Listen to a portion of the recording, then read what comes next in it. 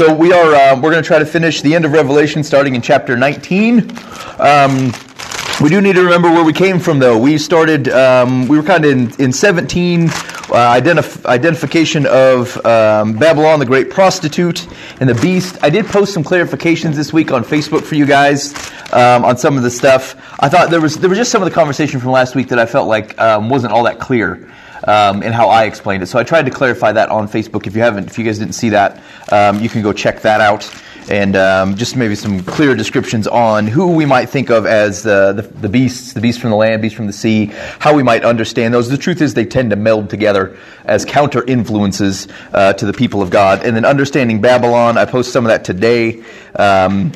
I think it is fair for us to see Babylon as Rome in their time, but the extension of which, or the type of ruler that comes forth from there, is persistent through all time. Okay, those are kind of the 10 kings that follow, and we said that kind of ties back to Daniel. Kind of has the same thing. He's presented with these kingdoms, and he's sad because he recognizes that what is yet to come will kind of persist in their lives, and John kind of gets the same thing through Revelation.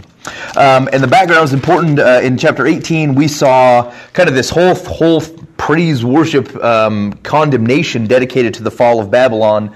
And I think, again, that the time that he spends on this is important simply because from a Rome or Babylon type of perspective, this is what's important to them, right? This is the tangible aspect they see of the persecution, of the social seduction and stuff that the Christians are seeing in Asia Minor. And so 18 means a lot to them. And so then that takes us into chapter 19, and there is rejoicing in heaven based upon this. And so I think in Revelation 19, I'll read a little bit of it, and then we'll talk through it. It says, after this, and this is after kind of the events of chapter 18, after this I heard what seemed to be the loud voice of a great multitude in heaven crying out, Hallelujah! Salvation and glory and power belong to our God, for his judgments are true and just. For he has judged the great prostitute who corrupted the earth with her immorality, and has avenged on her the blood of his servants. Once more they cried out, Hallelujah! The smoke from her goes up forever and ever. And the 24 elders and the 4 living creatures fell down and worshipped God, who was seated on the throne, saying, Amen, Hallelujah. And from the throne came a voice saying, Praise our God, all you his servants, you who fear him, small and great. So let's start there. So they're praising God for the events in Revelation 17 and 18. Okay? Immediately after the fall of Babylon, we see these praises, this rejoice coming from heaven. Over and over again, we see the word hallelujah used. Anybody know what that means? What's that? Close. It's a Hebrew transliteration for praise Yahweh. So yeah, it's close. So it means praise Yahweh, and they're saying it over and over and over again. Praise God for what has occurred. He says salvation and glory and power belong to our God. Now the one thing that I want you to see as we try to finish out the book of Revelation is how things are happening in circles. Descriptions that we've seen earlier in the book or somewhere in the Old Testament are going to start coming up like rapid fire. Okay? Because, as we kind of talked about, the Jewish type of thinking is a circular thinking. We expect God to kind of act in similar ways as he always have, to have consistent attributes, and also, and this is kind of the cool part when we get to kind of understanding the end of creation and the new heavens and new earth, is that we start to see all these grand promises of Scripture are tied up and fulfilled. Like, it shouldn't surprise us that some of the stuff that he's saying in Zechariah and Isaiah is going to show up at the end when he's saying, I'm tying this all up. I told you this was going to come about. Your salvation is in me. These promises are true and just, and they will continue to show up as kind of as the whole understanding of creation coming to a close comes together. So if we see, he says, salvation and glory and power belong to our God. We've seen this before. We saw that chanted in Revelation 4 at the throne room. We saw the same thing or similar things chanted in Revelation 7 at the sealing of the 144,000, and in Revelation 12 when Satan is tossed from heaven. Okay? Power and glory and salvation belonging to God. It says, for his judgments are true and just. We've seen that before. They happen in Revelation 15 after the harvest of the earth, and after that kind of winepress thing where God is trampling out those who have come against his people. And it says his judgments are true and just. We're being reminded that as scary of an image as that is, as harsh of a judgment that seems to be, God is true and just. We see the same thing in Revelation 16. This is in the middle of the bowls, and it comes after we get that image of those that are drunk on the blood of the saints. And he says, yeah, God's judgments are true and just. It says, for he has judged the great prostitute who corrupted the earth with immorality and has avenged on her the blood of his servants. So this is not a new concept either. Like we've seen this through Revelation, but we also kind of see it tied. There's a pretty close rendering back in 2 Kings. So let's look at that. It's 2 Kings 9:2 is what we're looking for. She's kind of is a stereotypical name that shows up everywhere. Jezebel. And that's what this is going to be tied to back in 2 Kings 9:7. Sorry, it's not a 2. Not a 2. This is why I got to stick to the electric notes. 6. So he arose and went into the house, and the young man poured the oil on his head, saying to him, Thus says the Lord, the God of Israel, I anoint you king over the people of the Lord, over Israel. And you shall strike down the house of Ahab your master, so that I may avenge on Jezebel the blood of my servants the prophets, and the blood of all the servants of the Lord. So you see a similar thing, this concept of these people that suffer for God. And prophets tend to be the guys that suffered for God, right? They brought a message that people didn't like. Even God's own people didn't like, and God's promising that I will avenge your blood, and that pops up back here after the destruction of Babylon in chapter 19, has avenged on her the blood of his servants. Once more they cry, actually that takes me back to somebody else though, has avenged on her the blood of his servants. That responds to a particular cry that has shown up over and over again in Revelation. What is it?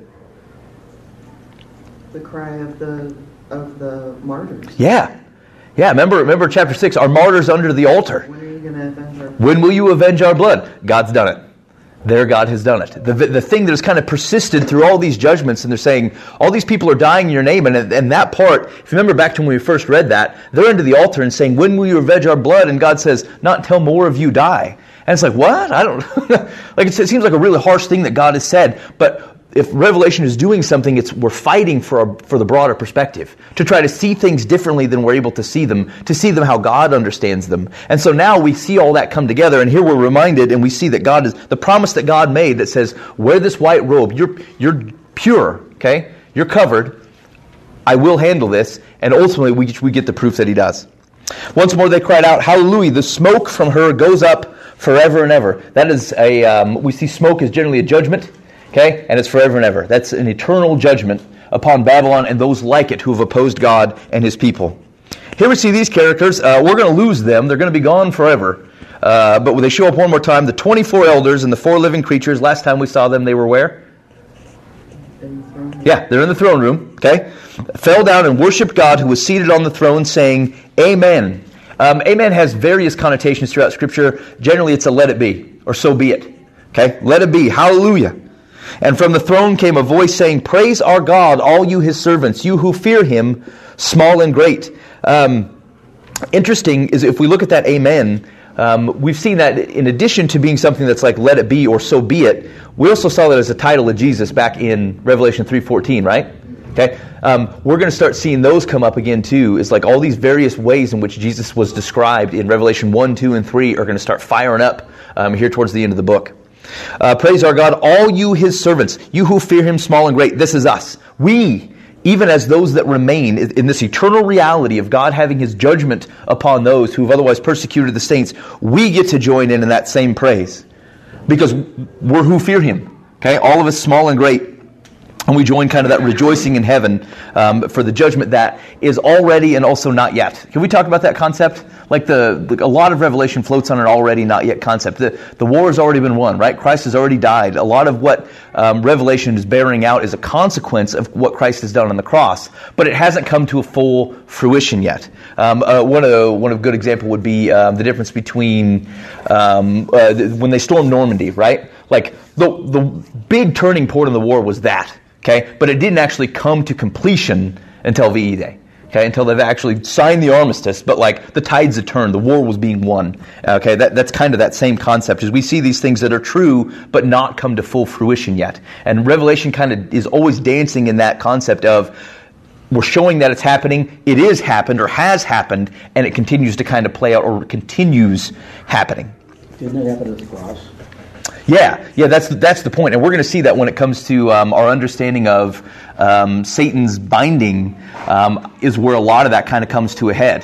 Is like, when did all that happen? What caused his binding? What caused our understanding of all these battles? We looked at Armageddon. We said they gathered for a war, but nobody fought. It was just done because the war had already been won. And that all kind of ties back to the cross or the Christ event when Jesus is born, lives and then dies and resurrects. All right, continues. Marriage supper of the Lamb. Revelation 19:6. Then I heard what seemed to be the voice of a great multitude, like the roar of many waters, and like the sound of mighty peals of thunder, crying out, Hallelujah! For the Lord our God, the Almighty, reigns. Let us rejoice and exult and give him the glory, for the marriage of the Lamb has come, and his bride has made herself ready. It was granted to her to clothe herself with fine linen, bright and pure, for the fine linen is the righteous deeds of the saints. And the angel said to me, Write this, Blessed are those who are invited to the marriage supper of the Lamb. And he said to me, These are the true words of God. Then I fell down on his feet to worship him. But he said to me, You must not do that.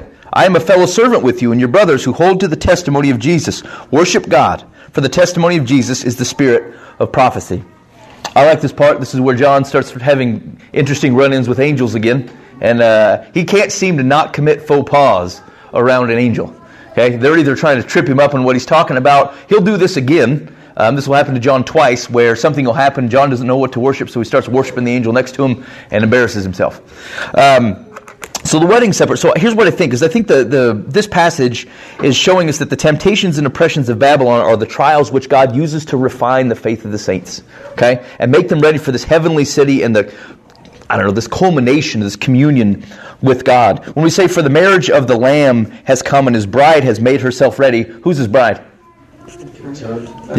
Yeah, that's the church. And it was granted for her to clothe herself with fine linen, bright and pure. It's interesting that most of the time when you see this, the linen or the whites being handed out, like it's being given to people. Like God is handing it out. The Greek actually isn't ambiguous here. It is for the church to clothe herself.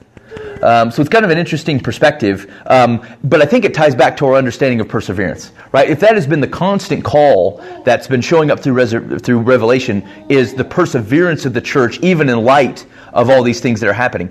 If even the judgments of God that come against humanity that are being used to refine, His church, then it's their perseverance through that otherwise I think ties back to our understanding of clothing theirself with fine linen, bright and pure. And it says, for the fine linen is the righteous deeds of the saints. And this will continue kind of this constant tug within Revelation that is like an understanding of how a tension of faith and works, right? How those things go together. If the fine linen, what they're wearing is their righteous deeds. Now this shouldn't otherwise augment our understanding, right? That you're not working your way into heaven. It's not how it works, But is that as your state has changed, as your status has changed, in your life of Christ, it does all call you to good works. As reflection, what you wear is a reflection of what of your state, and I think that's kind of what he's getting at here in this particular section. So if we just go back to Genesis 3:15, when Adam and Eve sinned, they lost their righteousness, so they were no longer clothed. They clothed of righteousness had to be clothed as an inferior product. Well, and finally, when we step into eternity, and this moment happens, we get our righteousness.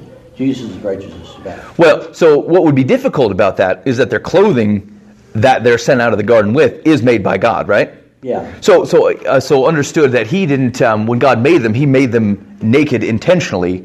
Right. Right. And so, they were still naked. They felt some shame around it, and God otherwise provides the clothing. So, that would be the. It's tough to tie those. Although the understanding of nakedness from Genesis and their embarrassment from it, basically, as they find that comparison with God, I think does actually persist through Revelation. The understanding of clothes as kind of that theology behind that. I don't know if you can tie those two as cleanly together as quite what you're saying, but I think the trajectory is there, the path is there. Yeah. Well, their eyes were open, so something was covering their eyes. God's righteousness to protect them. I think that. I'm still working on that. Yeah, my hesitation is under the word righteousness itself. Tying that to the specific thing, I think is probably a little deep. Well, that's another Chinese. Yeah. So let's see. One of the things that I thought was interesting here is he says you must. He says we get the other beatitude. We're at the fourth beatitude.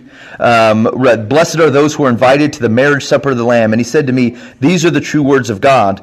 Then I fell down on his feet to worship him. And he says, you must not do that. I am a fellow servant with you and your brothers who hold to the testimony of Jesus. Worship God, for the testimony of Jesus is the spirit of prophecy. That's kind of an interesting, it's an interesting circumstance.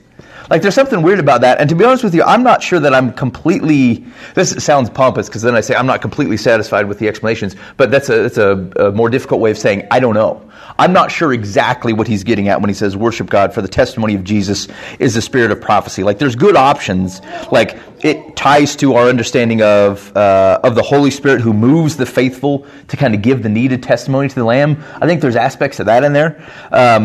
John's mistake is a little bit weird here, though. Understanding where he's come from so far, like his misdirection, maybe overwhelmed, maybe. Is he perhaps showing some kind of disbelief to where the angel has to tell him these are the true words of God? Yes, so that's what's kind of. I mean, is he just so? Because you know what? After all of this, I'm exhausted. Yeah, right. So has he seen? You know, has he seen? Has he witnessed? Has he just, and now here it's all coming to fruition. He's seen the hallelujah. He has seen and heard this great multitude. And is he overwhelmed? Is he not buying it? I wonder if. Because this just seems choppy and weird, like there's stuff missing from in between. And like you said, we don't want to read it looking for stuff that apparently we don't need to know. Oh, right. So what's the point? It's just like, don't get messed up in worshiping, I'm not real sure. So I wonder, there's a couple things. The outcome and your own salvation in it instead of worshiping where your salvation is coming from. So I wonder if that's one of the things that kind of made sense to me. Like, it seems oddly placed. Although, just kind of a curious aside, for people that accuse the Bible, like one of the things that I like about Scripture is like it gives you plenty of ammunition if you want to hate it, because John has no reason to include this.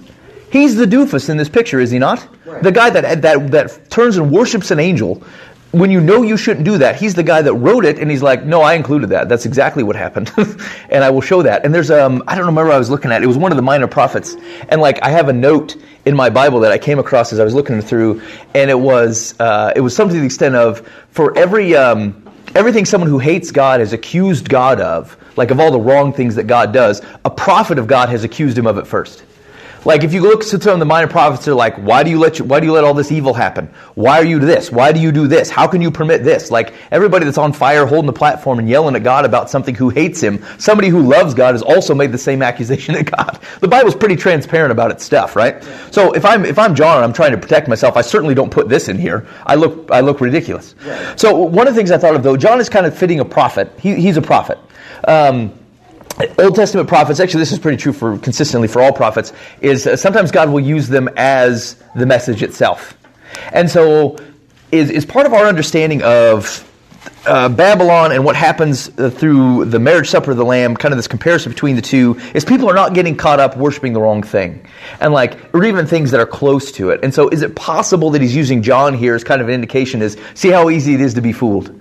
See how easy it is, like when you're caught up in all these things, or you're worshiping the bringer of the message, because this is the angel that's kind of bringing this message, and John turns to him and worships him for a second. Is it possible that he's using it as a bit of a sign here for us to understand that? That makes more sense than some of the stuff that I've seen so far, but I'm certainly not committed to it. I'm not solid with that. I just have some questions about how that bears out in here. We don't have a lot of time to spend sitting on it, but if you guys have some ideas around that, definitely let me know. I'm interested in some more of it. I read a number of people with some commentary on it, and like all of it seems okay. I wouldn't say that I'm feeling overly confident on all of it. All right, and then we move on. We transition to a rider on the white horse. Then I saw heaven opened, and behold, a white horse. The one sitting in it is called Faithful and True. And in righteousness he judges and makes war. His eyes are like a flame of fire, and on his head are many diadems. And he has a name written that no one knows but himself. He is clothed in a robe dipped in blood, and the name by which he is called is the Word of God. And the armies of heaven, arrayed in fine linen, white and pure, were following him on white horses. From his mouth comes a sharp sword with which to strike down the nations. He will rule them with a rod of iron. He will tread the winepress of the fury of the wrath of God the Almighty. On his robe and on his thigh he has a name written, King of Kings and Lord of Lords. Then I saw an angel standing in the sun, and with a loud voice he called to all the birds that fly directly overhead. Actually, let's wait on that. So let's talk about the rider on the white horse. Who does this sound like? Jesus. Yeah, this really sounds like Jesus. It sounds like Jesus. I'm pretty sure it is Jesus. We have him, it's called the Word of God. Now, I'm hesitant on some of the language in here as to whether he's actually trying to tie back to his own description of the Word of God in John 1:1, but we'll talk about that when we get there. So we have this heaven opens and this white horse. It's a sign of victory, okay? And he's already standing victorious. Okay, and again, it takes us back to we're going to have another kind of an Armageddon Part 2 coming up. That's just where we stopped. All these people are going to gather, and there's going to be no fight. Because, again, the fight has already been. There's an already and not yet. The victory has already been won at the cross. The one sitting on it is called Faithful and True. Let's look at some of these descriptions and see if we've seen them before. So we have the white of the horse, and that probably points us to the purity of Christ and also kind of the perseverance and vindication of the saints. I think that's every time they otherwise persevere, that's when they're handed the white robes, okay? So kind of we think all that kind of bundles up probably in the white there. Faithful, he was described as faithful in Revelation 1 and Revelation 3. Okay, eyes like flames of fire was a description of Jesus in Revelation 1. Sword coming out of his mouth, okay? His description in Revelation 1, also Revelation 2 when he's talking to the church at Pergamum. Okay, now, when we talk about swords coming out of mouths, how are we supposed to understand that? What was it? He speaks in his heaven. Yeah. Would you say, was he speaking the truth? Yeah. So like we think that how the force of his words, okay, are so strong that we think of them as a weapon. Okay, that we said besides Dave Herrick's he didn't love it, but like stands for the ability to protect or otherwise make war. And it's his words that divide people. And so the strength of his words are what's kind of demonstrated here is like we have violence, but it's coming from how he speaks. Okay, we don't see Jesus ever going around like wielding a broadsword. That's just not what's happening. He's speaking, and it's his words, more specifically the truth. Okay, that is what's dividing people. It causes people to fall one way or the other. It hardens them or softens them to the things that he's doing. And that is a consistent description of him. We said rod of iron. He will rule them with a rod of iron. That's already occurred in Revelation, but it also points back to a messianic psalm in Psalm 2. Okay? Crowns. So I think we have a little bit of that parody thing coming on. You guys remember the dragon is wearing 10 crowns? Okay? Or diadems, and Jesus has many. So we don't even get a description, but I think the intention is to say, basically, you're not counting as compared to the limited number of crowns or the authority or whatever that's showing up on the dragons and the beasts. The name that no one knows is interesting. So I wonder if it's probably on the crown. It's probably on one of the crowns or the crown of his head. There's debate among biblical scholars as to where this name is. I don't know that it particularly matters to me, except for it makes sense from a parody account because the blasphemous, the names are showing up on crowns. So from a parody perspective, it's probably on the crown. But it's also not the first time in Scripture that we see this. Let's look at Isaiah 62, 2-5. Isaiah 62, and we'll just start at verse 1. For Zion's sake, I will not keep silent. And for Jerusalem's sake, I will not be quiet, until her righteousness goes forth as brightness, and her salvation as a burning torch. The nations shall see your righteousness, and all the kings your glory. And you shall be called by a new name, that the mouth of the Lord will give. You shall be a crown of beauty in the hand of your Lord, and a royal diadem in the hand of your God. You shall no more be termed forsaken, and your land shall no more be termed desolate, but you shall be called, my delight is in her, and your land married. For the Lord delights in you, and your land shall be married. For as a young man marries a young woman, so shall your sons marry you. And as the bridegroom rejoices over the bride, so shall your God rejoice over you. So this concept of God giving a new name, okay, is not a new concept. It ties back to Isaiah. Now, we've talked about names so far, though. Like, what does a name give us kind of the connotations of if you're the person that names things? Ownership. Yeah, ownership, okay, protection, and also responsibility. Okay, I name my children. I'm responsible for those kids. They belong to me, but I also am responsible for them. So yeah, and he's saying, I'm going to give you a new name, which will tie back, I think, a little bit at least to our concepts of new creation. Okay, things, it is worth what is that he's producing to even give you a brand new name, even beyond the people of God that you've been kind of functioning under, or Israel that you've functioned under so far. Which also I think ties us back to if your covenant was through was through Abraham, Isaac, and Jacob and stuff. If you have a new agreement between you and God, that also is kind of retitled in our aspects of a new heaven, new earth, and kind of a new world. It says his robe is dipped in blood. Whose blood is that? Everybody's blood. It's like a Chainsaw Massacre answer. Custis? Yeah.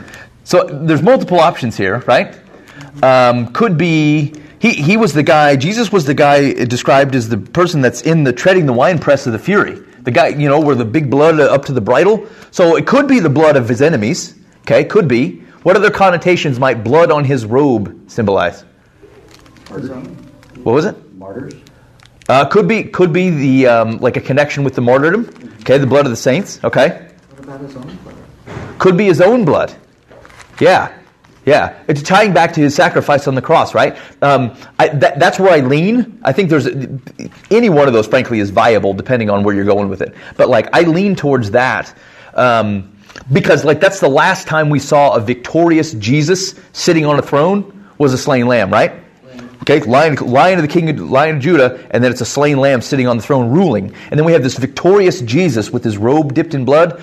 That's kind of the similar connotation. So that's how I would generally understand that, which also helps us understand his victory, standing in a white robe, standing victorious as if he's already won the battle. Well, the blood on his robe kind of takes us back to when that battle was won. But those other two, I think, are actually in play as well. I don't think they're off the table. Go ahead.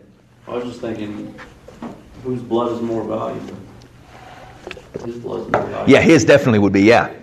Yeah, I would agree. If he's adorned in all of this, in all of his greatness, and that would just fit. Right. That actually plays into the picture of a conquering Jesus way better than some of those other two things. Yeah, I would agree with that. I would agree. It doesn't fit with swords and fire and diadems and all of that. Right. And in the context, we're coming from the rejoicing in heaven, it's kind of a victorious, path here. To go back and re-understand those that he treaded on the winepress, although it's part of his description, I think it makes more sense that it's his blood. Okay, good. Let's see, faithful. King of Kings and Lord of Lords. Have we seen that before?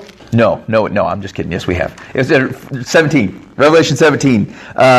Just as he was dispatching with the prostitute, in 17:14 says, "They will make war on the Lamb, and the Lamb will conquer them." Again, that's what kind of like blood on the robe. "For he is Lord of Lords and King of Kings, and those with him are called and chosen and faithful." So yeah, we have seen that before. So that image is coming back up. 17. It's a great. It says, "Then I saw an angel standing in the sun." I know we're moving quick, guys, but we got a lot to get through. So if anyone wants to debate this later, you can run me down to the hallway. "Then I saw an angel standing in the sun with a loud voice, and he called to all the birds that fly directly overhead, 'Come gather for the great supper of God, to eat the flesh of kings, the flesh of captains, the flesh of mighty men, the flesh of horses and their riders, and the flesh of all men, both free and slave, both small and great. And I saw the beast and the kings of the earth with their armies gathered to make war against him who was sitting on the horse and against his army.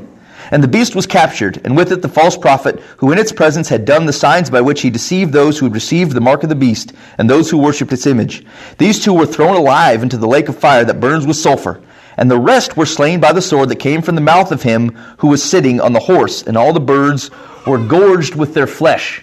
Okay. So we've seen that before, though. We've kind of touched on this dirty bird business. Do you guys remember where? And it's not in Revelation. Daniel 7. Oh, Dan. 2 points for a wrong answer, but you're on the right trajectory. 14. Okay. Ezekiel. It's Ezekiel 38 and 39. Okay. Well, I was going to say Isaiah 62, because if you go another couple of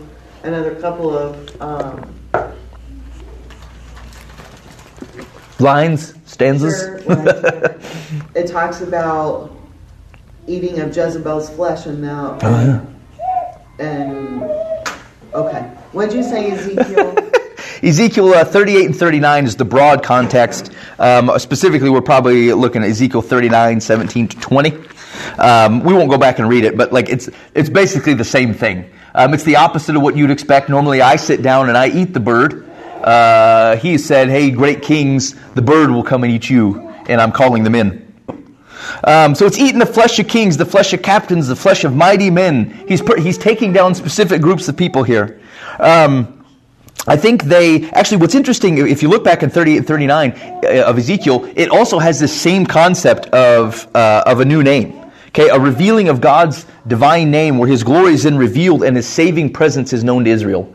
It happens in both of those things.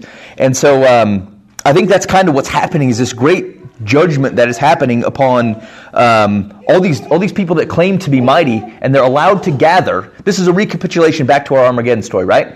Okay, he's telling the same story again with a different focus. This time, as opposed to previously we were pointing to the dispatching of Babylon, we're going to finish out our chiasm, or keep it moving, is we need to get rid of our two beasts. And that's exactly what happens. Same thing. Everybody gathers. There's going to be some sort of war. The two beasts are there. And then God will do away with them. Notice that it says, they gathered to make war against him who was sitting on the horse and against his army.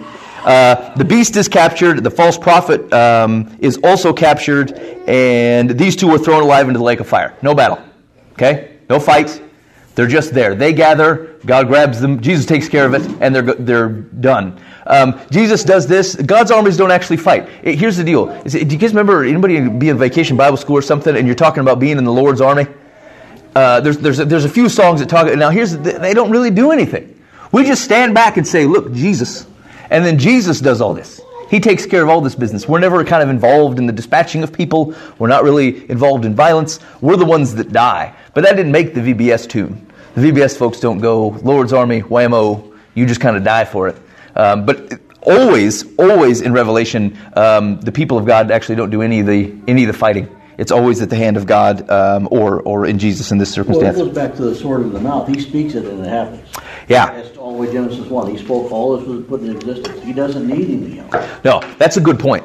Is like, is with the power of his voice, which we've talked about already. Like, that's why it's interesting. You're right. He speaks creation into existence. It is his truth that otherwise divides people. It is his word that otherwise causes these to be done for.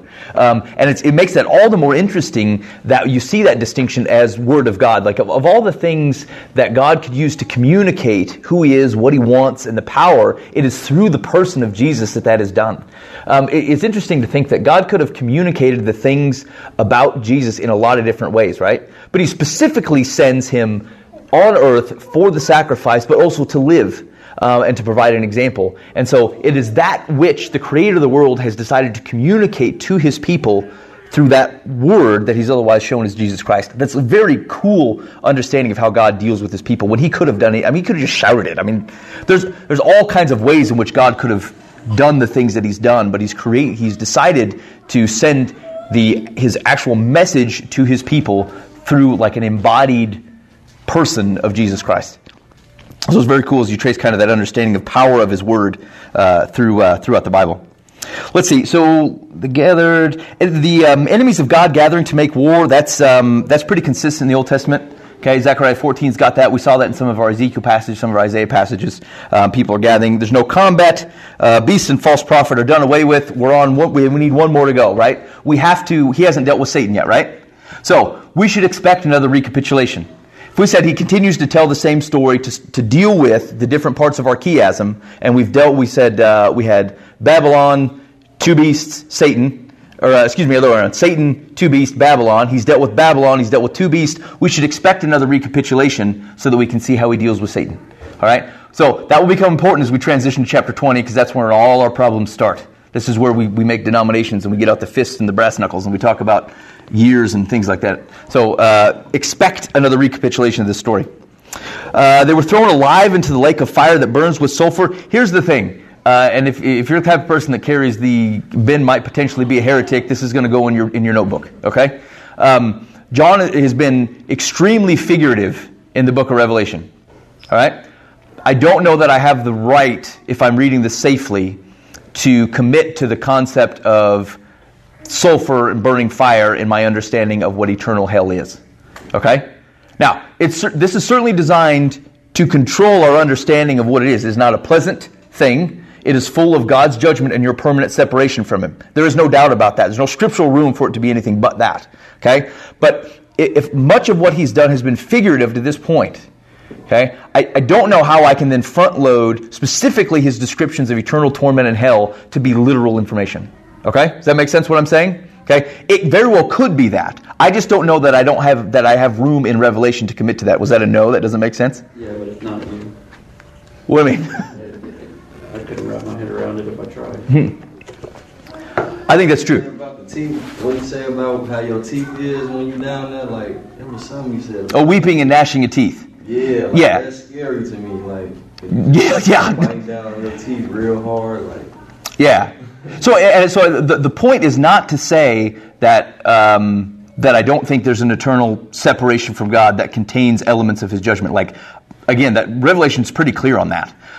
It's just we've kind of baked in some of the literal descriptions here when we see He's been figurative for most of Revelation. You know what I'm saying? So it's definitely something like that. I don't know that I can front load and draw you a picture and say this is exactly what it's going to be. That just hasn't been our path. And so there, Heretic Notebook, write it down. It says maybe not fire. Does the word alive add any weight to it? So I would think that's more disturbing than where you're being thrown into. I think it's an amplification, certainly, right? Because we're alive. Yeah. I think he's amplifying the picture to make sure to say that they're alive versus something separate from that. Yeah. Yep. It's not like you're going to die in this battle and that's it. Right. It's Die a. and you're dead. Have you ever stood under the judgment of God before? Have you ever felt that wrath? I have not, sir. Yeah, it's not very pleasant. Oh. And it could burn. Yeah. And it could be a soul burn. Yeah. I think when you're talking about this, I think anything outside of God's comfort, is going to be Yeah. consuming judgment fire. Like we've had, like you alluded to in all this Revelations, that fire brings judgment. I think you got to think this is a constant judgment of, oh my goodness, I missed. Yeah. I miscalculated. I chose the wrong side. Right. And Yeah. it's going to be something you'll burn. You know, if you ever had anxiety, if you ever had Yeah. anxiety, you just go, oh my gosh, this is going to consume me. I'll never get away from it. Yeah. That would be. Yeah. Any of that would be awful. Yeah, and I think that's kind of what I'm getting at is like it's a picture of something that's probably worse than what we can understand. But yeah, so like, but the pictures of if you were trying to draw this out, we've probably got the wrong path here. That makes sense? Okay, cool. It's hot too. Yeah. 'Cause like Lazarus and the wristband, like when they say like he was asking Abraham to bring him the water, like I just feel like it's hot too, like, but I think it's a soul burn, what you were saying, like, but I just think it's real hot though, like. Well, you're trying to make it undesirable, so you don't want to go there. Yeah. Although, like, I think what you're... All right, I'm going to touch this and then I think we're going to let it go. So I think our understanding of what hell is I don't think hell is designed to be something where you're like, hey, I don't want to go there. I'll take a safe bet on Jesus. Right? So, like, Jesus is the compelling story.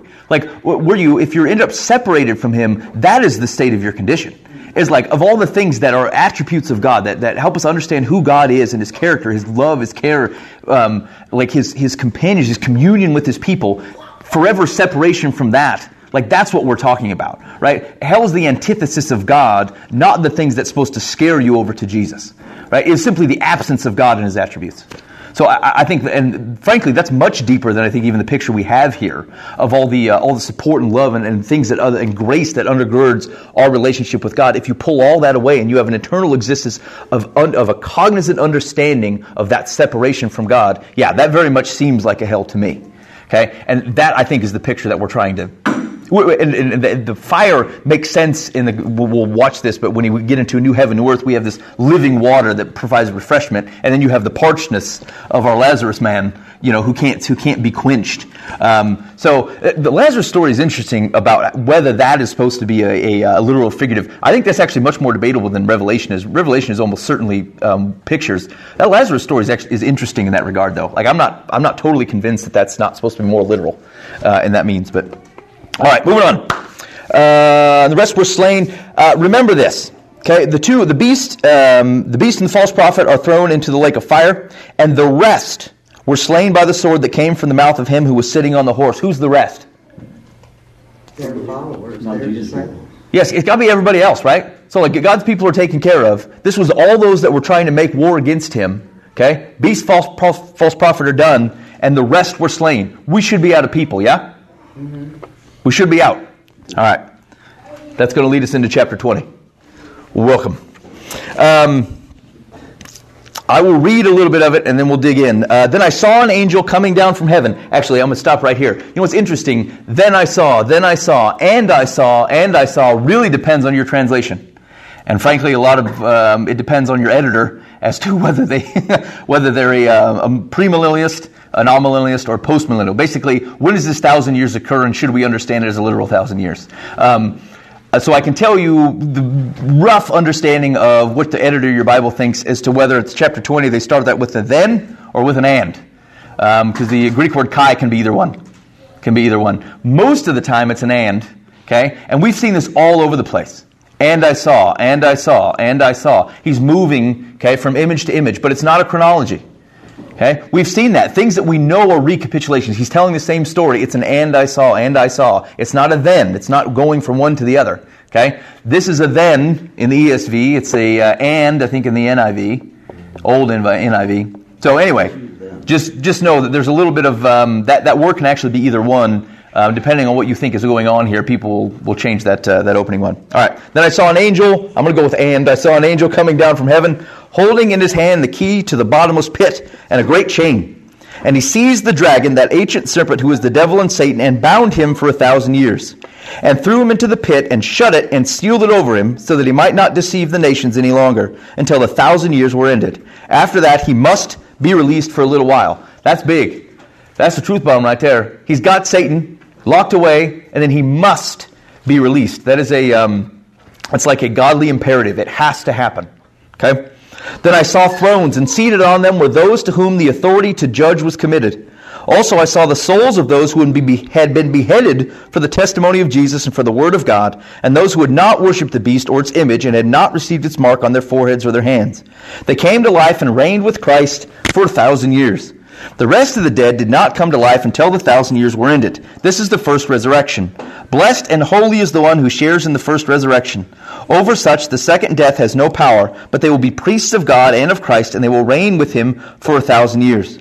And when the 1,000 years are ended, Satan will be released from his prison and will come out to deceive the nations that are at the four corners of the earth, Gog and Magog, to gather them for battle. Their number is like the sand of the sea. And they marched up over the broad plain of the earth and surrounded the camp of the saints in the beloved city. But fire came down from heaven and consumed them, and the devil who had deceived them was thrown into the lake of fire and sulfur, where the beast and the false prophet were, and they will be tormented day and night forever and ever. Very good. Split the room.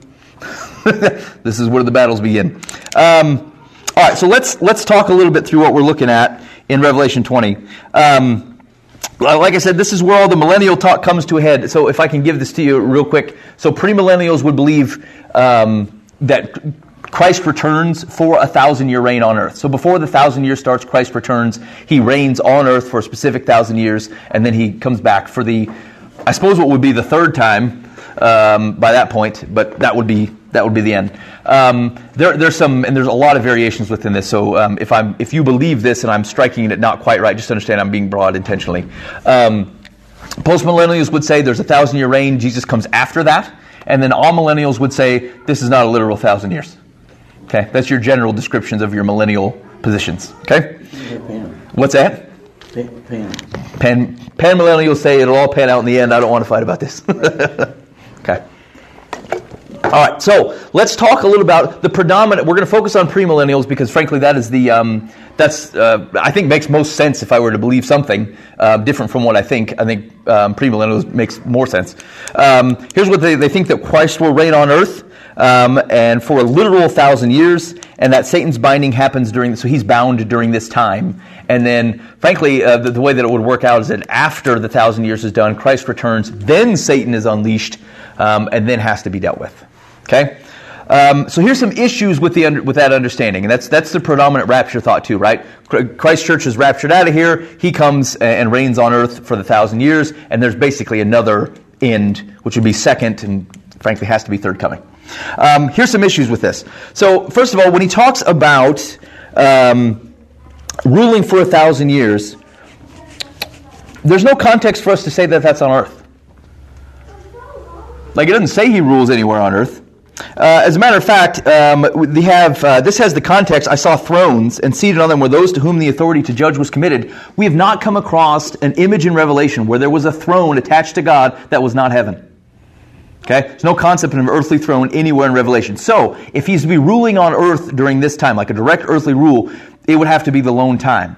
Now, generally people would write that off and say, well, then it must be in heaven. But I don't know. Once is enough in the Bible for me. Like, the Bible can say something once and it can be true. I'd probably have to have a right reason to understand why I think he's ruling on earth. And I don't know that there's a lot here to give me that. Throne would generally put me in heaven. Okay? Secondly, if I'm looking for a literal 1,000-year count, what's the problem with that? Nothing else has been without. Yeah. Yeah, nothing in Revelation so far has been a literal count, right? Right. Nothing. Otherwise, why are we studying? Because we're not going.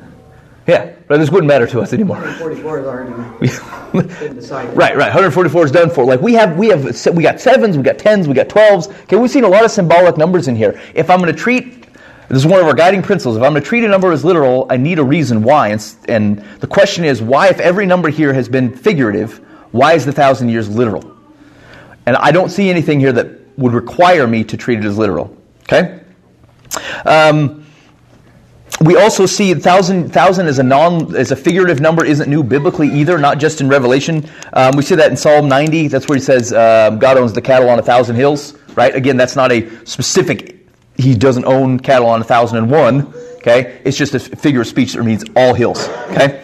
And 2 Peter 3:8, for a day is like 1,000 years, 1,000 years is like a day. You guys want to get into trouble for a guy trying to predict the end of the world, he's generally yanking that verse out. Okay? His understanding of creation days or something has got him to think 1 equals 1,000, and so I'm going to add a bunch of stuff up. All right? Peter's not giving a literal count there either. It's a figurative notion. Okay? God's days aren't like your days, just like his ways aren't like your ways. Put that on a bumper sticker. That's a freebie. 2 Peter 3:8. Okay? So 1,000 years is a figurative thing, isn't a new biblical concept. Also, the second coming imagery largely isn't found in here.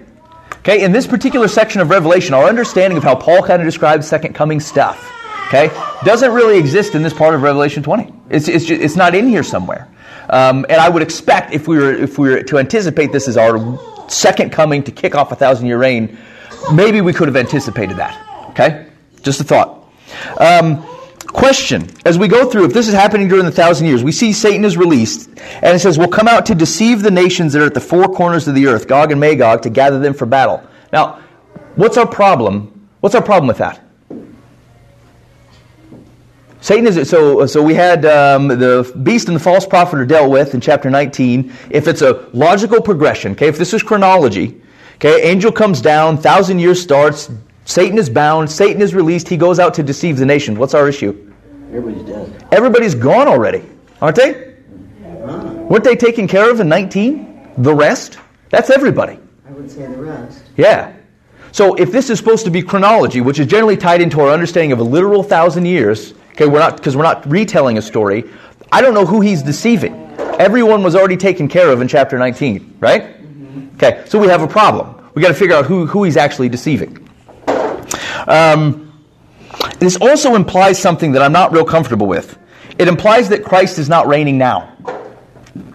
Okay? It implies a lot of the theology is baked into this to say that Jesus Christ is not reigning on the earth right now. Okay? But Matthew 4 says, Jesus is saying, John the Baptist is saying, repent for the kingdom of heaven is at hand. In Matthew 12, he says, if I do signs and wonders, then the kingdom of heaven has come upon, or the kingdom of heaven is at hand. Okay? That's what he's doing. He does those signs and wonders. The kingdom of heaven is at hand. Okay? You have to kind of bake into the thought that the kingdom actually hasn't quite come yet because the 1,000 years hasn't started. Okay? I have a problem with that. I think that's a biblical problem. We'll talk about that more when we get to Satan's binding. Okay? So, do we understand our issues with reading it from a chronology standpoint? Taking this as a literal 1,000 years seems to be betraying our figurative use of stuff all the way up to this point. Being able to look at this as a chronology from 19 to 20 presents us some serious problems because everyone was already taken care of. So I don't know who Satan is deceiving. But I said something, though. I said we were missing part of the story from a recapitulation standpoint, right? He hasn't dealt with Satan yet. So if he's telling kind of our Armageddon part 3 here, retelling the same story that we've already dealt with Babylon, we've dealt with false prophet and beast, and now we need to deal with Satan, maybe this makes a lot more sense. Okay? If our 1,000 years is our same time frame as our time times half a time, 1,260 days. Okay? 3.5. It's the time between Jesus' first coming and ultimately his second coming, because that's how we're going to mark time. Then this actually starts to make a lot of sense. He's recapitulating. He's telling the same story. Satan is coming out. He's deceiving people. They're gathering for a big battle. He's ultimately dispatched. Sounds like the exact same thing that happened to Babylon. Sounds like the exact same thing that happened to false beast and prophet. And it makes sense in our chiasm. He's dealing with people in the same way, retelling the same story to deal with a different enemy. Okay? Recapitulation here makes a lot of sense to me. Yeah. Except for, here's the problem with our, this would generally be called the amillennial perspective, which is say, it's not a literal 1,000 years, it's a figurative time frame. Okay? Is dealing with the binding of Satan is very difficult here.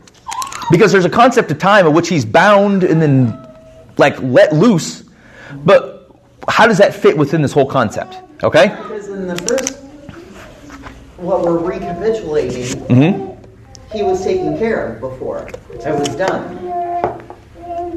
Well, you had everybody gather. He gathers. All of our enemies have gathered nations.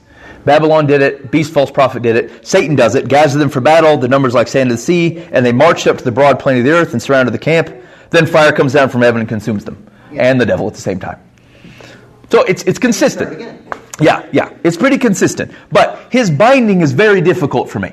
That's a difficult deal, because now we say that he was, they seize him, he's bound for 1,000 years. That implies that he's under some sort of control for that time frame between Jesus' first and second coming, and then he's released. And how am I supposed to understand his release and what happens from there? Yes?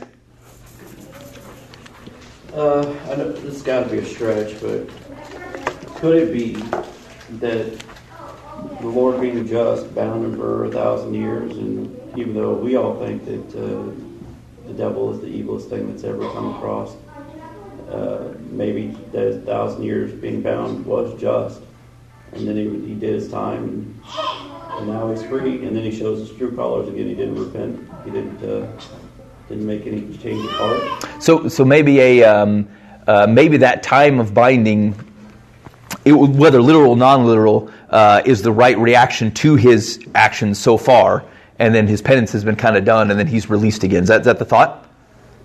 Yeah, Maybe? I wouldn't put that out as being true. I mean, that's just the kind of question that's running through my mind. Here's the thing, is that type of thought process, it probably belongs in this realm, because it's a difficult thing to understand. I've got I actually wrote down what I consider a very implausible idea, but it popped into my head a little bit earlier, and I'll tell you what it is kind of after we go through this thing. Is Satan given a chance to repent and just go to your room and think about what you've done, and when you're done, come back out? We'll talk about it. It's possible. You keep saying metaphysical. Is that what I hear you say it twice now, right? I have said it twice. If Satan would come if God would bring Satan and just stop, and we're saying he's been bound. Okay, so his spiritual forces have been bound. If it's a moment, if it's 1,000 years, they've been bound for that minute, and everyone can have some clear thinking in their lives. I don't know that it has 1,000 years. I can't say. Right. But I'm saying, when you bind Satan, when you pray to bind Satan, you're binding his action, his work in your mind and on your soul. And so it's just a matter of a moment in time. A moment of time without Satan bothering me would be the Holy of Holies for me. Right. So I'm saying it could just be a slap of a moment. Right. That he's bound and everybody goes, oh, I understand now. Right. They're clear. That's just... Okay. And so I think, here's what I think, is I think the binding of Satan fits that path. I think it fits our understanding of a sense of relief of some of the things. So let's walk through the thoughts on Satan's binding. So the word for bound, anybody run in the Blue Letter Bible? You got it, April? So I kind of want to look at this. Where is... Oh, shoot, I'm recording with mine. So the Greek word for bound there is deo. And it carries the same connotation as when Peter's in prison, he's bound together. Okay, or there's the demoniac and the Gerasenes. Okay, nothing can bind him. As a matter of fact, that's that same word is used for someone that can't be bound, and the chain is the same thing. The chain that's used here, it's a halusis. Is the great chain that's used to bound Satan. So that same word is what's used to describe the demoniac. unable to be bound. So what's interesting here is like this obviously has to be figurative, because the same chain that won't bind a demonic possessed person elsewhere in Scripture is what is being represented here as being able to bind Satan and keep him there. That doesn't make any sense. Like the power that otherwise is causing him to the demon-oppressed people to be able to break free is supposed to otherwise keep a non-physical being like Satan. Go ahead. Is that the same word? Same word. It wouldn't be the same chain. No, but it's the same word. So it's describing the same chain, and it's used the same word describes bound in both circumstances, right? So what I'm saying is that like obviously this has to be figurative already. There's no way that we can understand these two things as consistent if the demon-oppressed people can break out of it, but Satan cannot. Okay, it's some sort of limitation. Go ahead. Well, I don't know that that's the correct understanding, because the word just means a bond, right? Mm-hmm. Okay, so well, bound does. Chain is not. Chain is a very specific. It's like manacles. It's a very specific word for manacles or fetters. So this demon could not be bound with earthly chains. So the demon, like the demoniac, the Gerasene demoniac. That's what they can't be bound with. It's that same word, hallucis. Yeah, same word. Yeah. I don't know that it's the same force. It's describing the same thing. So the point, though, that's the point I'm trying to make, though, is like this can't be a physical manacle on Satan, right? It doesn't make any sense in the context to assume that you've bound what is in essence a spiritual being. Do you understand? Does it mean like he limited what he can do, basically? So I think that's the point, and so that's what I'm getting at, though, is like I think we need to understand Satan's binding a little differently than we otherwise understand like a prisoner's being bound when it comes to like the demoniac. Are we still not saying different things? Okay. The way this reads in the blue letter is that Satan is said to bind a woman bent together by means of a demon as his messenger, taking possession of the woman and preventing her from standing upright. Yeah, so in that context, it's used more distinctly as the binding of the woman to him, as opposed to like a physical binding, which is otherwise. But that's coming off of that deo. Is it deo or deo? Deo, yeah. So let's talk about potential understanding of binding. Okay. First of all, binding doesn't mean gone, right? It's not gone. Paul, again, same word for bound is attributed to Paul when he's in prison, and he wrote most of the New Testament. Okay, so it can't mean eliminated. So we shouldn't think if Satan is bound for 1,000 years that he's eliminated. That doesn't seem to be the right understanding of what binding is. It's restrained but not eliminated. So in what ways was Satan bound, and how can we understand his binding? A few things maybe to consider. First of all, it has to happen at the Christ event. Okay, I think it's got to be tied to the life, death, resurrection of Christ. Is when this binding occurs. Here's why I think this is done. First of all, we saw that in Revelation 12, right? That centered around Jesus' birth is when Satan is cast out of heaven. Okay, look at Luke 10:8. So like we have this. Oh shoot, that wasn't what I wanted. Did I skip it again? I've got to start checking my notes. Not 10:8, it's 18. Yep, got to be 18. The 72 returned with joy, saying, Lord, even the demons are subject to us in your name. And he said to them, I saw Satan fall like lightning from heaven. Behold, I have given you authority to tread on serpents and scorpions and over all the power of the enemy, and nothing shall hurt you. Now, so we're moving on a path here, but like there's something around Jesus' life, birth, death, resurrection, that otherwise we have the same concept of Satan falling like lightning, right? Just as we saw in Revelation 12. Let's look at John 12, 30 to 32. Because this is still a falling of Satan right now. So I'm going to say he's limited. Jesus' birth, death, resurrection, or the Christ event is what limits Satan, and then we'll have to understand how does that mean limited in what way. So let's if we can finish establishing that he's limited. John 12, this is Jesus talking. Now is my soul troubled, and what shall I say? Father, save me from this hour? But for this purpose I have come to this hour. Father, glorify your name. Then a voice came from heaven, I have glorified it, and I will glorify it again. The crowd that stood there and heard it said that it had thundered. Others said, an angel has spoken to him. Jesus answered, the voice has come for your sake, not mine. Now is the judgment of this world. Now will the ruler of this world be cast out. Okay? Again, impact to Satan in Jesus' birth, death, resurrection. Let's look at John 16:11. I tell you the truth, it is to your advantage that if I go away, for if I do not go away, the Helper will not come to you. But if I go, I will send him to you. And when he comes, he will convict the world concerning sin and righteousness and judgment. Concerning sin, because they do not believe in me. Concerning righteousness, because I go to the Father, and you will see me no longer. Concerning judgment, because the ruler of this world is judged.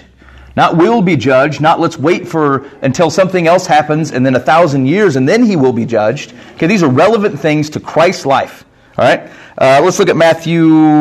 We looked at. I alluded to this. Let's look at Matthew 12. Here we go. Jesus is casting out. He's talking about blasphemy of the Holy Spirit. He's casting out demons. Can this be the son of David? But when the Pharisees heard it, they said, "It is only by Beelzebul, the prince of demons, that this man cast out demons." Knowing their thoughts, he said to them, "Every kingdom divided against itself is laid waste, and no city or house divided against itself will stand. And if Satan casts out Satan, he is divided against himself. How then will his kingdom stand? And if I cast out demons by Beelzebul, by whom do your sons cast them out? Therefore they will be your judges. But if it is by the Spirit of God that I cast out demons, then the kingdom of God has come upon you." So we agree that's what he's doing, right? Kingdom of God has come upon you. That's a problematic for a future kingdom. Also, or how can someone enter a strong man's house and plunder his goods unless he first binds the strong man? Same word, deo. Okay? Is Jesus doing that? That's our question. Did he bind the strong man, and is he taking his goods? People. Yeah. I think he is. Okay? So our understanding of the binding of Satan happening during Christ's birth, death, resurrection? Yeah, I think that's what's happening. I think that's what he's calling us back to. I think this recapitulation in Revelation 21 is tossing us right back to Revelation chapter 12, back to the birth, death, resurrection of Jesus Christ, in which Satan is bound. So if that's true, okay, and you don't have to accept that that's true, but I'm going with the premise that that's true because I'm the guy standing. We need to know how he's bound, right? Because if he's bound, if he's not gone, because I think he's not gone. The New Testament doesn't give us the option to think that he's destroyed. He's not destroyed. So in what ways is he bound? Here's the thoughts. We know that he's been cast out of heaven, no longer able to accuse the brothers, right? Revelation 12 tells us that. Okay? That's a deal. Now, that doesn't seem like a big of a deal to us because we're not there. Right. Okay? But that's a deal. Satan is no longer allowed. He was allowed back and forth between the earth prior to that point. Okay? That's how Job gets into his business. Because Satan's allowed up there, and what does he do? He accuses Job. Take your man here. Okay? So, that's gone. Satan's no longer allowed to do that. With Christ coming to earth and dying on the cross, the mystery of God's plan has been revealed. Everything the Old Testament was pointing to that didn't kind of have a fine point on. That's why we kind of have trouble. We have to look back at some of the things the Old Testament said, and we can see that they were fulfilled in Christ, but they wouldn't have been able to tell you that's exactly what was going to happen. Okay? This mystery of God's plan has been revealed. It's harder for him to deceive the nations. Okay? Not impossible. Okay? It's more difficult. We talked about this a little bit before, but death has been conquered. The thing that he could threaten you with is gone. The very thing that he used to be able to threaten people with is a sign of his own demise, because it is through, remember we're looking back to Revelation chapter 12, okay, it's Christ's death on the cross and the fact that God's people would not shrink from death. Okay? That is how Satan is conquered. And so that's baked into this. The thing that was his weapon now becomes and turns back on him. Okay? Bound. Okay? If we look back in Revelation 20, the question is what is he bound? What is he being kept from? Okay. Well, let's look at what he does when he's released. All right. He's to deceive the nations that are at the four corners of the earth, Gog and Magog, to gather them for battle. Their point: always war against the Lamb and his people. Right. To destroy the church. So what is he bound from? He will not destroy the church. Okay. All these things kind of play into our concept that the church will not be destroyed. Sometimes that's a thing that we get obsessed with. We're like, heads up, just one more generation, the church will be destroyed. No, he's bound. That's not going to be destroyed. It's not going to be destroyed. It's something he is not capable of doing. Okay? That is, I think, the promise that we're otherwise seeing in this binding of Satan.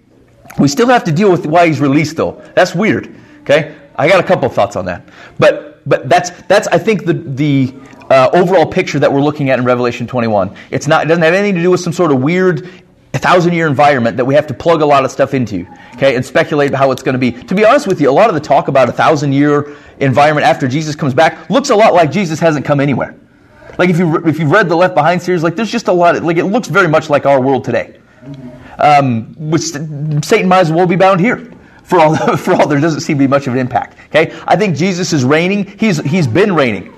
Okay, so he doesn't need an earthly kingdom to reign. He's been reigning. It's an already not yet. Okay, it's not to full fruition. I think Satan was bound at the same place that everyone else was defeated, which is Christ's birth, death, resurrection. Okay, it doesn't need to be a separate point in time in which something starts and then he's bound. All right? So I think we're recapitulating the same story, our Armageddon Part 3, because that's how John keeps showing us how God's dealing with his enemies. Good? Not necessarily agree, but we understand that thought process of where all that stuff comes together. Okay. Release of Satan. There's a few different options in here. This is the hardest part of this particular brand of thinking. It's easier to deal with the release of Satan kind of from a premillennial standpoint, like if you believe in a literal 1,000 years, except for if you look at this from a chronological perspective, like I said, he would have to be released and deceiving the nations after Jesus has already come back. So that's actually still a difficulty from like if you believed in the literal 1,000 years. All right, potential release of Satan stuff. It's possible that the abyss is just not his final resting place. Okay, that's just where he was to be bound. Okay. And then he otherwise has to be dealt with in some other fashion and taken somewhere else. Okay. Do you think that this is not the lake of fire? Right, because if you see it gets coupled here. He comes down for Kevin consumed evils. So he's thrown into the lake of fire and sulfur where the beast and the false prophet were, and they're tormented day and night forever and ever. So, like thinking that the abyss could be different from that, I don't like. That's a stretch to me. It's possible. But although that's where remember when our demon locusts came from? They came from the abyss. That wasn't described as the lake of fire. Okay, so it could be two distinct places. Possible. I don't love that, but it's possible. Okay. Here was the random thought that occurred to me. So is it possible that God has used judgment for refining His people? Right? Like it is judgment to call people to repentance, and even at His hand, some of these things have happened. You're like, it's the angel, the same key to an abyss to release the demonic. So is it possible that God is using the release of Satan to otherwise propagate some of these judgments and calls to repentance? God's hand has been tied to a lot of the judgments and using demonic forces to bring those about throughout here. It happened very strongly in the seals. Okay? Both. Okay? That's just where those demonic locusts were sent by an angel of heaven, comes down, has the key, has the power over it, sovereignty, to release them, the demonic locusts, and that's what happens. They are released for his judgments and calls to repentance. Okay? Is it possible that he's using Satan in that manner? Because all these things, it's him that releases Satan. Satan doesn't escape. Okay? It's God who releases Satan. There's some interesting things about that. I'm iffy on it. Okay? Another potential interaction. We talked about Roman triumphs before, right? Okay, we were talking about this concept that if a Roman ruler, and this after you get to Caesars, to Julius and Augustus going forward, this only happened to emperors, and they would go conquer a nation and they would bring the spoils of war back. And one of the things you would do is you would kind of march through the city on white horses, and everyone would be gathering in white on either side of you, and you would this captured enemy you would lead bound in manacles, shackles, okay, bound up to the temple of Mars, and the people would be holding like crowns and stuff above your head, and then you would lead them through kind of glorifying the victory that you have had, okay, over your primary enemy, and then ultimately that enemy would be dispatched with at the temple of Mars. Is it possible that this image that John is using is something that the Christians in Asia Minor would otherwise recognize as God putting Satan on display for his own triumph? I don't know. He's interacted with some of that Roman imagery before. Okay? I think that's possible. Again, that's not desk calendar material for me. I'm not quite sure on it. But it would otherwise help to explain what is like a real weird release of Satan. Because it says he's released, but it does not say he's unbound.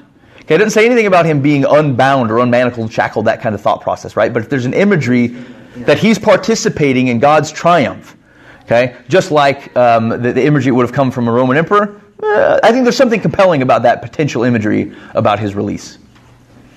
You know what though? Like I had wanted to ask you, like, what if we the generation that he released on right now? Because like, I don't know, it just seems like he's everywhere right now. Like, you know, like even though Jesus and God is in control, but it just seems like he's released already right now. Like this very moment, you know, like, and every generation said that. That's true. That's true. Everybody looks back and says like this was worse than the last. And the truth, you remember the story I was telling earlier about you kill your dad and they put you in the sack with the dog and the cat and the snake? Yeah. Here's it, like, that's evil. That's evil business, right? Yeah. Rome used to do that if you killed your dad. That was the deal. They'd tie you up in a sack with those three, and then they dump you in the river. And then as you drown, the animals are obviously drowning and fighting, and it's really awful. Okay? People did some awful stuff. So the truth is, like, you can look at, there's a lot of generations where people would look back and say, oh, but this was worse, right? Like this, it always feels like that because that's what you're living in. I would say that there seems to be a couple of things that Revelation would attempt to answer that. One, that Satan's bound but not gone. So, I mean, you still have kind of the lasting effects of his efforts in the world. Also, some of that seems like it could be coming from God's hand as calls to repentance and judgment. Like that's not out of the realm of possibility, right? Yeah. I just feel like it's way more shinier now. Like, like it's like we going through something different than they was. Like, I don't see that. That's where I'm hesitant because having not lived in a previous generation, like almost all generations have that perspective. You can hear guys talking about this has got to be the last generation of the church, going back every generation for the past 50. Like everyone thinks they were in the last generation because they look around and say this is bad. This is bad, and I can see how this has a connection here. And a lot of that comes from, we think on a very limited scale of our place in time. All right? And so, like, this has got to be it because I've not seen anything worse, but I didn't live 50 years ago, and I won't live 200 years from now. And so I may not have the right perspective for that. And I think maybe the point is that it isn't we don't have to understand that as a specific point in time, right? Like it hasn't been relevant in Revelation so far, and it probably doesn't carry relevance for us now, because ultimately it's communicating, again, things over broad amounts of time. If that 1,000 years represents kind of a non-literal amount of time, but the time between Jesus' first coming and his second coming, then the impacts of a bound Satan otherwise still having an effect on the world, and judgment and calls to repentance from Jesus, those are going to persist throughout all those. And so they might take different forms because as we advance in technology or society becomes different, they will take different forms, right? But like that kind of thought process though has probably existed, forever. In fact, there was a great, we talked about this a little bit in the End Times class, like there was a great thought that year 1000 would do it, because they took a literal reign of 1000 coming from Revelation and said year 1000's got to be the end of everything. And of course it wasn't, because we're still around, but they baked in a lot of that same stuff. Look where the society's gone. Look how we're treating people. Look at where God's people are falling away. Look at the desecration of the church. All been kind of the same thought process forever. And so it's unique to us, but it probably isn't unique in the broad scheme of humanity, would be my general reaction to that. Yeah, because I was just thinking about like how knowledge just took off. Like it just seemed like it's getting close, even though man won't know the time and Jesus don't know the time, but it just seemed like the more that man figure out, like it's not much that we can figure out after this. Like just think about like what technology going like. Man, heart is not pure, so it's like the more we think about things, the more we come up with it. So here's the thing: you probably could have surprised the guy in the year 1200 that thought the exact same thing, right? Like he thought we've got to be reaching our limit of what we can come through. And I think the point is like from our broad perspective is that we're still not supposed to have an inclination of when something has happened. The point is to call to faithfulness regardless in the circumstance, right? A call to perseverance regardless. And so there is no fruit in thinking, hey, the time is near, except for Jesus has put in our mind that I could come at any time, the time is always near. And so there's not a relevance of a progression that says it's getting worse or it's getting better. That's a non-revelation distinction. The revelation distinction is I could come at any time. These are universal truths about how people interact with me, how about calls to judgment and repentance, and the impact of Satan on the world. And so Christians live a straight line and feast, famine, good or bad, all things Christ who strengthens me type of process, which is we don't care. Okay, we live, our Tuesday looks like a Tuesday, whether it's on fire or whether it's sunny outside. We don't care. We kind of live in the same way, That makes sense. All right. Anyway, that's my debatable, slightly heretical thought on Revelation 21. Non-literal 1,000 years. I think Christ will come back when He wants to come back, and things will be done, because that's what He do. There would have to be 3 if there's a literal 1,000 years. I think this is a nice recapitulation. He acts like He's always acted, non-literal number, because He's used figurative numbers all the way through Revelation. I think all that makes sense within the context here. All right, we got to book it. Let's see. Everyone's thrown in the lake of fire. Done. All right, here we go. 20 verse 11. Then I saw a great white throne, and Him who was seated on it. From His presence earth and sky fled away, and no place was found for them. And I saw the dead, great and small, standing before the throne, and books were opened. Then another book was opened, which is the book of life, and the dead were judged by what was written in the books, according to what they had done. And the sea gave up the dead who were in it. Death and Hades gave up the dead who were in them, and they were judged, each one of them according to what they had done. Then death and Hades were thrown into the lake of fire. This is the second death, the lake of fire. And if anyone's name was not found written in the book of life, he was thrown into the lake of fire. I think this is another recapitulation of 27 through 10. Okay, we're looking at the same time frame as the defeat of Satan. I don't think this happened. It has to happen directly after that. It's the same broad process. Okay? You know what's interesting here? And again, don't put away heretical notebooks yet. I actually think this is describing only the judgment of rebellious humanity. I think the sea is kind of our indication for that. Okay, great and small, it doesn't matter who you are. Okay, great and small, you're going to be standing in front of the throne of God. But the sea is giving up their dead. And death and Hades, that's where all these folks are coming from. Okay, that's not really it's not all encompassing. And the book is opened, and they're specifically judged about who is not in the book of life. Book of life is a positive connotation, right? We saw this registration actually show up in the description to the churches. Okay, you'll have your name written in the book of life, the citizens register. Okay, but like this actually seems to have a connotation that is rebellious humanity who is left, who's submitting to the judgment of God. Because the truth is my belief would be is that the church is not necessarily being judged based upon their deeds, but based upon your relationship to Jesus. Like there's a name in the book of life, it's Jesus, and you're associating with Jesus. That's you. Okay, the judgment. Paul does describe a judgment. It's not a judgment of deeds. It's like a comprehension of deeds for the faithful. But this judgment here, for me at least, reads in the connotation that it is those who tried to get to God on their deeds alone, okay, on their own righteousness. They will be judged, so that in fairness they will be shown that they've fallen short and they will be cast into the lake of fire. Okay, but it is not the same experience for the people of Jesus. Jesus is the rightful entry to heaven. I get in because I know Him and He vouches for me. My deeds are not going to show up as part of that relation that otherwise shows me that I deserve to be there. It's my association with Christ that will do it. But like I said, Paul doesn't actually give us the ability to back completely away from Christian deeds being looked at, but it doesn't carry the same connotation of judgment. Okay? Good. And they won't see the second death. This is highly debatable on the concept of second death. I would render this as saying your first resurrection is basically your physical death.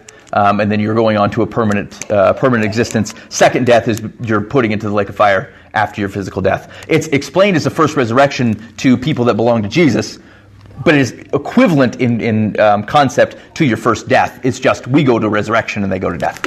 Okay, that would be how I would render that particular concept. Dave Herrick likes to say that you're in the waiting room of Jesus, and then you get to go to, you're done waiting. Yeah, I think it's the right concept. First and second death. Yeah. Yep, I think it's the right concept. Well, that's Abraham's bosom. Yeah, and to be honest with you, the theology behind understanding Abraham's bosom, how Hades functioned before Jesus, I have questions on that. I'm still working that one out. There's some interesting parts of that. Revelation 21. What do I got? Oh, we gotta move. Then I saw a new heaven and a new earth. That word is kainos for new. So that doesn't. So when we think new, we think the concept of something like brand new, where this has more of the context of like of made new, okay, recreated. What's that? Restored. Yeah, of like a restoration type of thought process, right? So not necessarily something created brand new, but something that is restored, which would otherwise fit our concept of understanding that the earth is refined by fire. What Satan did in the garden was not enough to taint completely God's creation, that He must dispatch with it completely.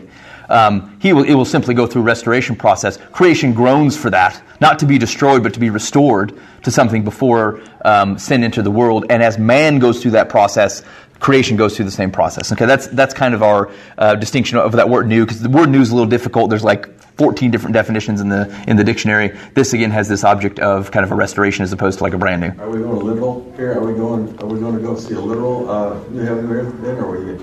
No, I wouldn't anticipate being able to take it in literally.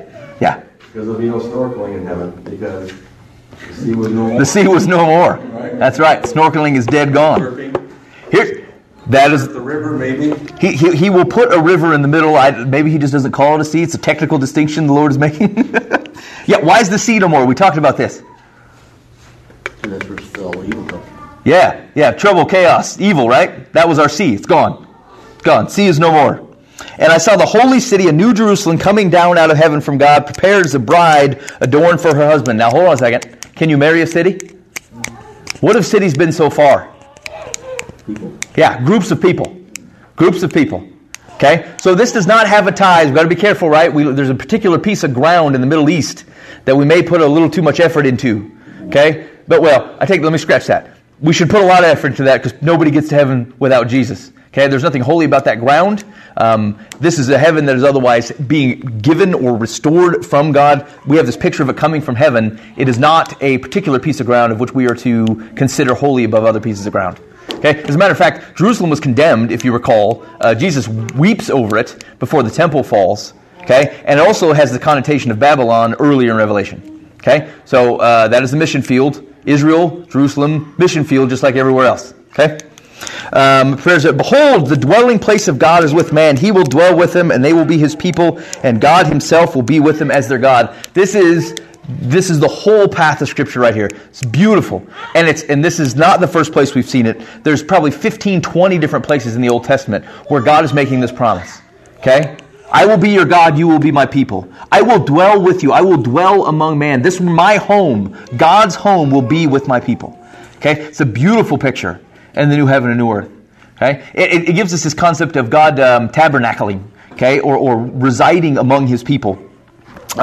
He will wipe away every tear from their eyes, and death shall be no more. Neither shall there be mourning, nor crying, nor pain anymore, for the former things have passed away. Now, this one's a little bit tricky, because the truth is, if we said there's no crying, why is he wiping away tears? Okay? The point, first of all, he's calling back to Isaiah. I think it's Isaiah 62, Isaiah 60-something. But so this is not a new concept in Scripture of him wiping away tears. Okay? It does probably point us to the concept that says, I don't know that we're going to be entirely blind to the circumstances that got us to our new covenant with Christ. Okay? Our new relationship with God. I don't know that we won't recognize that there were people there that we wanted to be there that aren't. Okay? I think that's a reality. Or they usually choose that. Yeah, that's right. You're going to be surprised by some guy. Like, oh, that guy made it. So I think there's a concept that there are tears to wipe, but God will do that, right? But God will provide that comfort. That's a real intimacy thing, though, right? Think of that relationship. Think of what we've seen God do. The type of acts that God has had upon people, and then this picture of dwelling, having a home with God, and it's a very intimate thing to reach out to someone's face and wipe a tear from their cheek. And that's God's description that he wanted us to have of our relationship with him in kind of this new heaven, new earth, this new relationship that comes from God. This is a beautiful picture. And the thing that's it depends on who you are. Some people are able to hold this better than others, right? But the range of emotion and the range of aspects of God's character that come through Revelation is daunting. It's daunting. The same God that gives this image of Jesus trampling on people, their blood rising up to a horse's bridle for what they've done to his people, has this same God reaching out and wiping a tear from your face. There's just a broad range that humanity, I feel John's always using language that pulls us to a breaking point, and the emotions that, ladies are generally better at, but I have trouble holding both of these things. How can these, I know they're both true, but I don't feel them well. And so it'll be interesting to see actually in that time what that feels like, emotionally what that is like for our ability to kind of comprehend the things that God seems to hold in a real balance. And we're like, how can you be angry? How can you be angry and so loving at the same time? We don't get it. We don't work in those. We work in extremes. We've kind of dichotomized our emotions in a way that God doesn't have to do. He can feel grace and mercy and justice fully at the same time, and we have trouble balancing them. We take a sign and we say we love you, and then we beat you up with the sign. Those are our mechanisms for showing people stuff. So I don't know. That would just be an interesting circumstance. It says, and he who was seated on the throne said, behold, I am making all things new. That's not a new promise in Scripture either. Okay? Behold, I'm doing a new thing. Can you see it? That's from Isaiah. Also, he said, write this down. I like this. John's been doing this the whole time. And he's like needing reminded. Hey, write this down. This too. Hezekiah. Wait a minute. That's right. Now hold tight. I saw you worship that angel earlier. I just need to reorient your ability to get this correct. For these words are trustworthy and true. And he said to me, it is done. We've seen that already. It's complete. That was the previous time we saw it. Well, it gives a little bit of stuff to Jesus on the cross, right? It's not the same word, right? Tetelestai is what he says on the cross. This isn't this. But there's a sense of completion to it. The last time he said it was in the midst of the final bowl judgments. Okay? Bowl judgments. Here, it's the restoration of all things. Like the creation of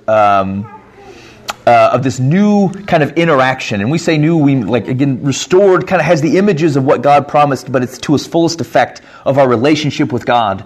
And this is complete. And he follows up with, I am the Alpha and the Omega. We've seen that already in Revelation. We'll see it again in Revelation 22. The beginning and the end, to the conquerors, to the thirsty I will give from the spring of the water of life without payment. Okay? The one who conquers will have this heritage, and I will be his God, and he will be my son. If we would not overuse our word recapitulation, but he's got even closer.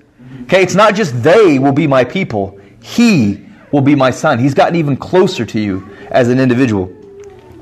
But as for that's not done though. But as for the cowardly, the faithless, the detestable, as for murderers, the sexually immoral, sorcerers, idolaters, and all liars, their portion will be in the lake that burns with fire and sulfur, which is the second death. Now here's what's interesting.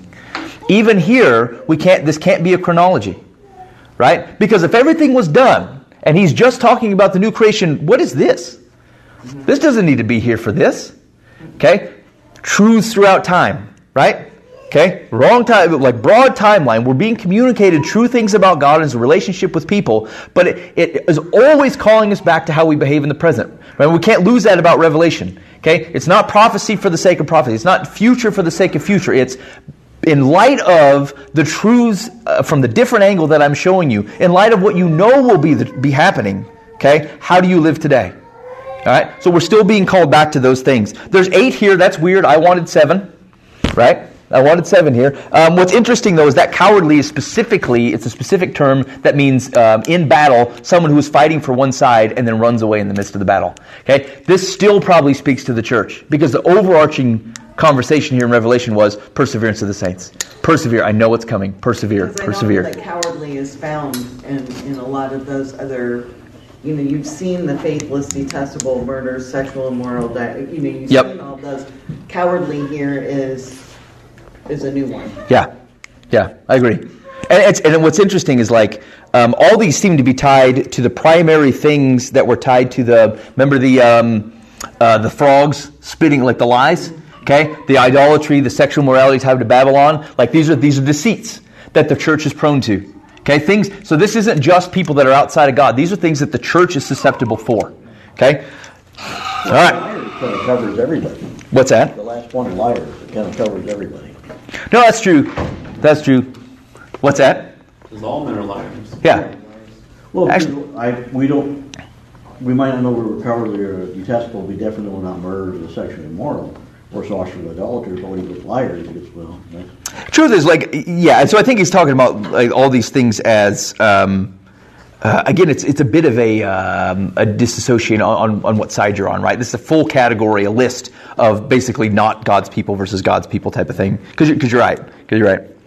Verse 9, then came one of the 7 angels who had the 7 bowls full of the 7 last plagues and spoke to me, saying, come, I will show you the bride and the wife of the Lamb. Now, that's already happened once, right?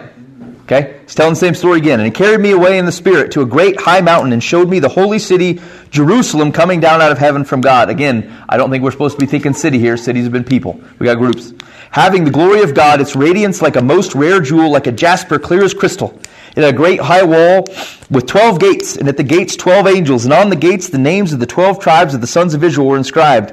And on the east 3 gates, and on the north 3 gates, and on the south 3 gates, and on the west 3 gates. And the wall of the city had 12 foundations, and on them were the 12 names of the 12 apostles of the Lamb. Literal city? Probably not, right? We don't have a lot of grounds to literal city, right? But we start to see what our city is made up of. Okay? You got your 12 the 12 tribes of the sons of Israel, 12 apostles, kind of bakes into our thought of maybe the 24 elders, being part of that. Although, see, here's the problem with literal things. I think 12 apostles of the Lamb, I actually want the 12th guy. As opposed to thinking of a completion, which is probably where I'm supposed to be. I'm like, Judas ain't there. You tell Matthias, come on. We don't really hear about Matthias. He gets to be one of the foundational guys. Maybe Paul got ebbed in. That's the wrong question. It's the wrong question. It's completion. It's the 12 number related to basically both of these groups of people that we may have separated come together in this God's people, holy city, New Jerusalem type of thought process, okay? And the one who spoke with me had a measuring rod of gold to measure the city and its gates and walls. The city lies 4 square, its length the same as its width. And he measured the city with his rod, 12,000 stadia. Its length and width and height are equal. So I'll tell you, this takes us back to our understanding of the Holy of Holies. Okay? The Holy of Holies was a cube. All right, equal on all sides, on all three sides, and the Holy of Holies were where heaven and earth intersect. Now, this picture kind of comes together as this is the dwelling place of God, the new heaven, new earth, same place where God and His people both reside. Okay, makes sense. It's kind of a communication with this. It's not a measurement. Nobody cares. Okay, it's not a direct measurement. Are you talking about Jesus? What do you mean? Is Jesus the Holy of Holies here on earth? I mean, when you look about the Word of God, you do First John 1:1. The Word was with God. That refers to the Holy of Holies that's come to earth. And we were going to be with Jesus. This is a description, more or less, of Jesus, isn't it? Well, so if it's a description of Jesus as the city, then what do we do with the name of the 12 tribes as the foundation, the names of the apostles as the walls, right?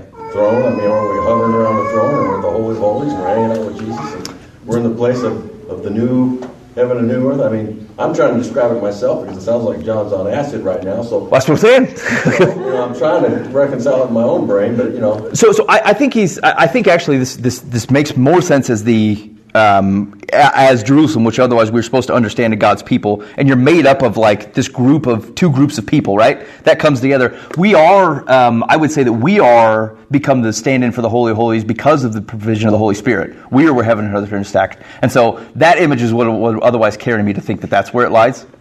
Although again, I'm with you on the acid trip. I just like the descriptions here would otherwise point me. Yeah, but I don't think Christ needs a foundation. They're talking foundational here. They're laying out, the foundation for all time. This is a description of for him. God's people. This is a description of him, I think. For me, that's what I'm looking at it. Well, also in Genesis, we got out of the garden and 2 people. Now we got a bunch of people. We got a city around the garden. I don't quite connect with what you're saying. Well, it's just a completion. You just start out with a garden. Yeah. There's 2 people. That's all you need. Now we got all these numbers of people. We have to city. Yeah, so I mean, they're obviously figured numbers, right? Like we're at 12,000, we're at 12s. We got 12s everywhere, always tied to people of God, completions surrounding by people. Like again, that's what would tie me to this. What would generally make me think that it's people, God's people stuff. That's what would tie me to that. Groove on his acid, and it just seems weird. No, I hear what you're saying. It's nothing like the other John that we know in the Gospels. It's the two, they're 2 different authors here. One's tripping, one's kind of solid, Yeah, but You do like to reconcile, but I see this. You just like to think he's a different guy. I like to think he saw the Holy of Holies and he freaked out. Yeah. Well, would you?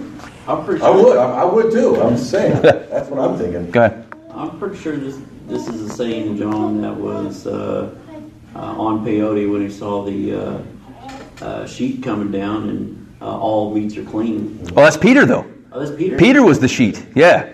And that's true. He napped in the sun. So I feel like that does that to a guy. Yeah, that was Peter, though. He gets sun drunk and starts seeing. He does. He was leaping on the roof. I guess he wants something to think about. Right, here's the deal, though. There's a reason that only 30%, was it like 30% of John's gospel actually interacts with some of those. The rest is completely new. He's always been a little bit of a. He's a wild card. So hold on, we don't have time for a tangent here. Hold on. We're in the middle of 21. Stop it. Almost there. You want to be here till 9 o'clock, you all keep it up. Almost there. Foundations of the wall of the city were adorned with every kind of jewel. First was jasper, second sapphire, third agate, fourth emerald, fifth onyx, sixth carnelian, seventh chrysolite, the eighth beryl, the ninth topaz, the 10th chrysoprase, the 11th jacinth, and the 12th amethyst. A couple of these, they actually don't know what they are. They just took the word that was there and just made it into a legit gem. 12 gates were 12 pearls. Now here's the deal. You've heard people say pearly gates before, right? So we get this image of a gate with like pearls on it. That is not the description that's here. Okay? Gates made out of a single pearl. A giant pearl. Okay? Of which there's a gate carved out of it. Yeah, okay, this is not a literal, this is, acid trip, or this is so crazy of a look of a thing that we're supposed to understand there's such monumental jewels everywhere. Notice that some of these jewels carry from the throne. Okay, we have the same description at Jasper Carnelian describing the throne of God, like this, all these jewels and stuff. Okay, says, and I saw no temple in the city, for its temple is the Lord God the Almighty and the Lamb. There we go, there's our temple. This is what your average commentator or a guy that thinks he's real smart would say, Christology is very high. Okay, when you see Christ otherwise put on the same level as God, Lord God Almighty and the Lamb are coupled together here as our temple. All right, and the city has no need of sun or moon to shine on it, for the glory of God gives its light, and its lamp is the Lamb. By its light will the nations walk, and the kings of the earth will bring their glory into it. Interesting. First time we've seen a positive connotation of kings of the earth. Huh? Yeah. Okay. And its gates will never be shut by day. Also interesting. We got a bunch of gates made out of sweet pearl we don't bother to close. Okay. Which speaks to the openness of the circumstance, right? Okay. All are welcome. Again, don't think of this end of the world necessarily. Think of it as a promise throughout time. Okay, openness to the gates, but also we are so not afraid of people just running in there. We leave the gates open. There's no enemies. Well, again, I'm not sure this has to have definite into the world, like it's supposed to be a truth throughout time, right? That's why the gates are open for two things. One, we have nothing to be afraid of somebody coming in, but two, it's also open. Okay, people enter freely. Well, Jesus is protected. Correct, right? And that's the point. That's the point.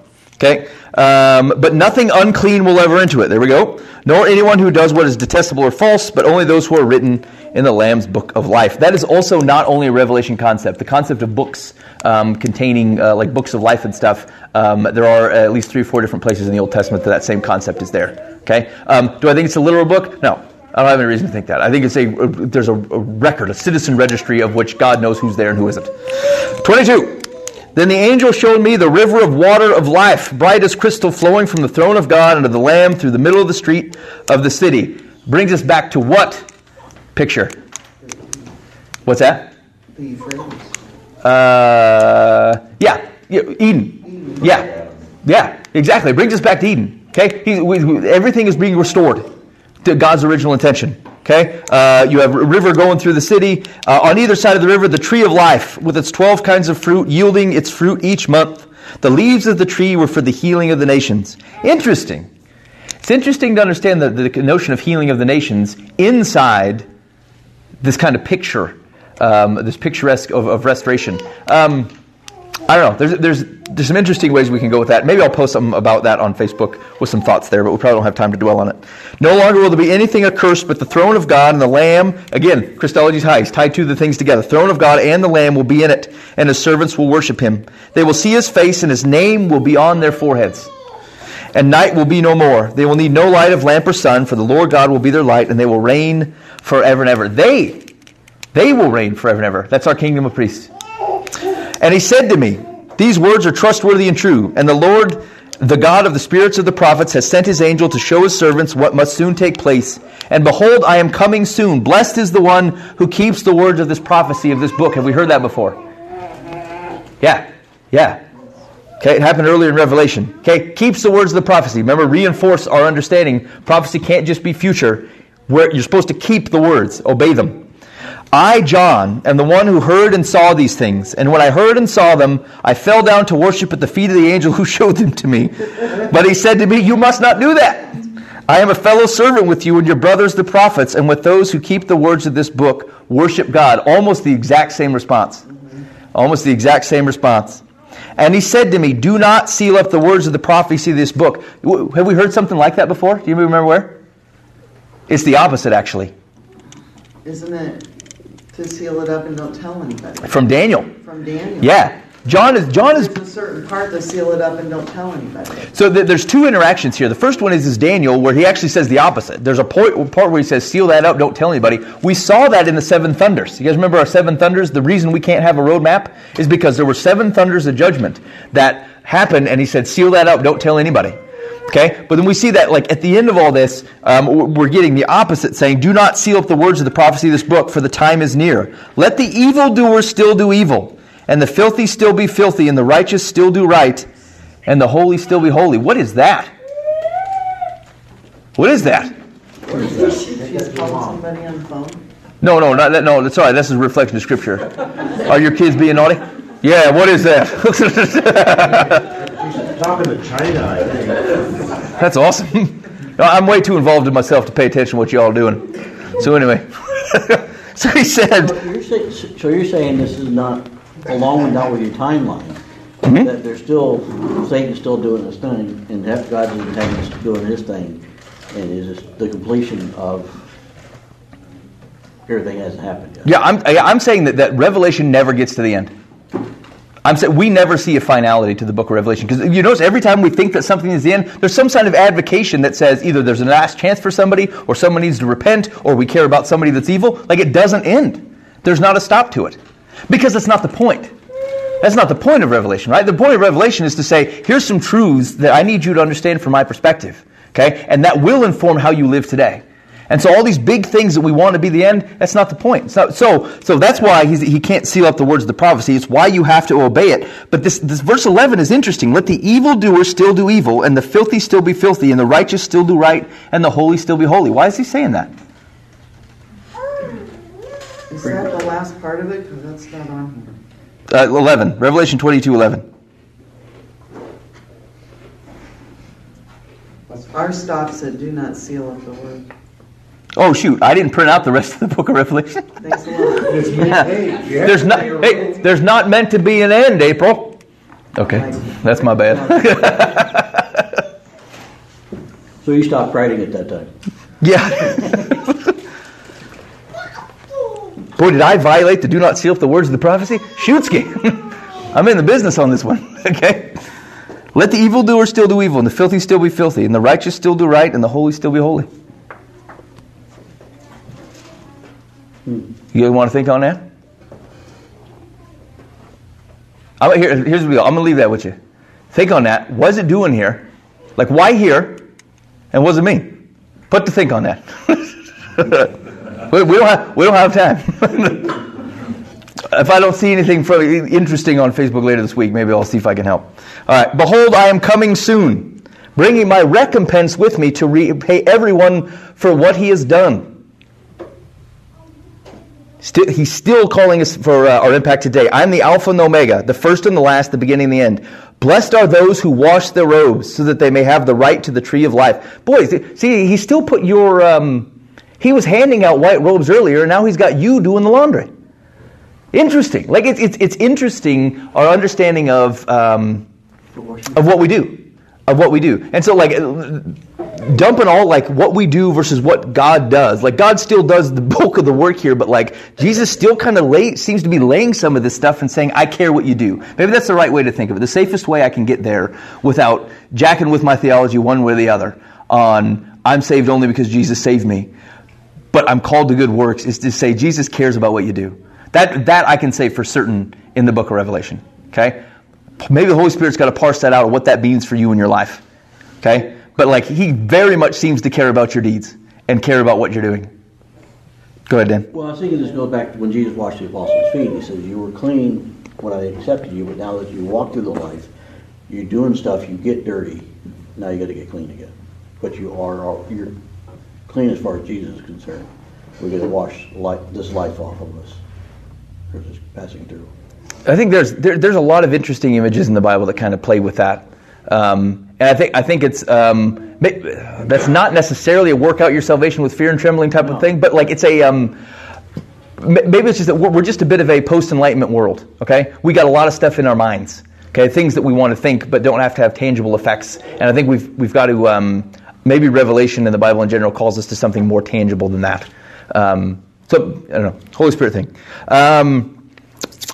Outside, okay, so here we go. So that may have the right to the tree of life, that they may enter the city by the gates. Outside are the dogs. It's still an open invitation. Outside are the dogs and the sorcerers and the sexually immoral and murderers and idolaters and everyone who loves and practices falsehood. You notice he didn't have the cowards in this one. It's the same list, isn't it? Mm-hmm. Just no cowards. Just no the people turn around from battle.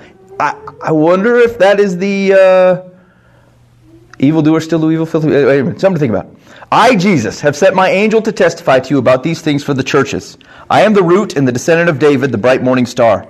The Spirit and the bride say, come. And let the one who hears say, come. And let the one who is thirsty come. Let the one who desires take the water of life without price. I warn everyone who hears the words of the prophecy of this book. If anyone adds to them, God will add to him the plagues described in this book. And if anyone takes away from the words of the book of this prophecy, God will take away his share in the tree of life and in the holy city, which are described in this book. Did John know he was writing the final book of the canon?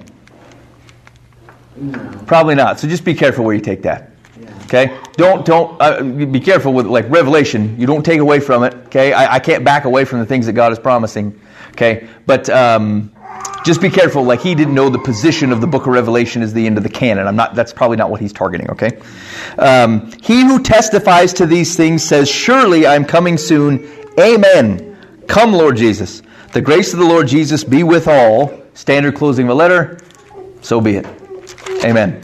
There you go. Hey, 829. What was your question about the evildoer? Why is it? What does he mean, and why is it there? Oh, were you only guys celebrating my 829? That's what the celebration was. I love that. Wait, yeah. Hold on.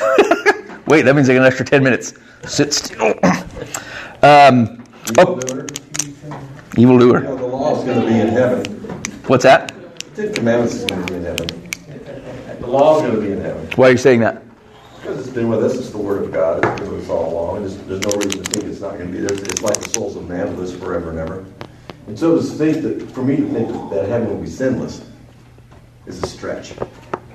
It's a stretch. It's a stretch. Because why would we have the need for that law? Well, right, but you've Why are they standing outside banging on the doors? Why? You know. because I don't think that's a point in time. That's why. And I'm not entirely sure on the law business. And you've banked the second thing on the truth of the law business. So let me see if I can poorly wrap this up. So I think go ahead. I think where he's talking about letting the evildoer still do evil, it's just like keep on keeping on. It's just